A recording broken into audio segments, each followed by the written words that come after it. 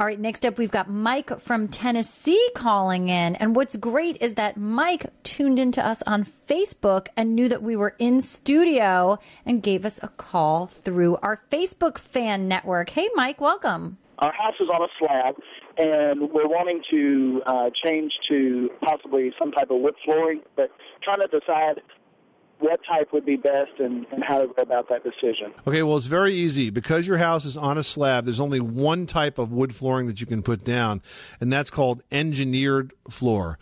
The reason it's called engineered floor, Mike, is because it's put together in layers, kind of like plywood, where you have alternating layers of wood, and that's necessary for it to be dimensionally stable. If you were to try to put down solid hardwood floor on a concrete floor, that concrete is so damp and moist that the solid hardwood would very quickly warp and twist, and it just wouldn't work.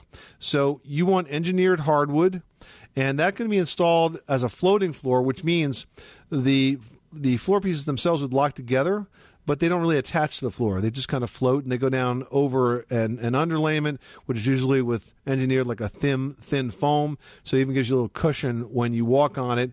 And you cut it to fit the room, and you cover the exposed edge with some molding when you get out to the baseboard. So it's pretty straightforward, pretty easy project to do. I would buy the best quality engineered that you can afford, because it really counts on the finish. If you get a commercial grade, for example, finish, it's going to be far more durable because it is almost impossible to refinish. So you really do want to have a good quality finish first time out of the box.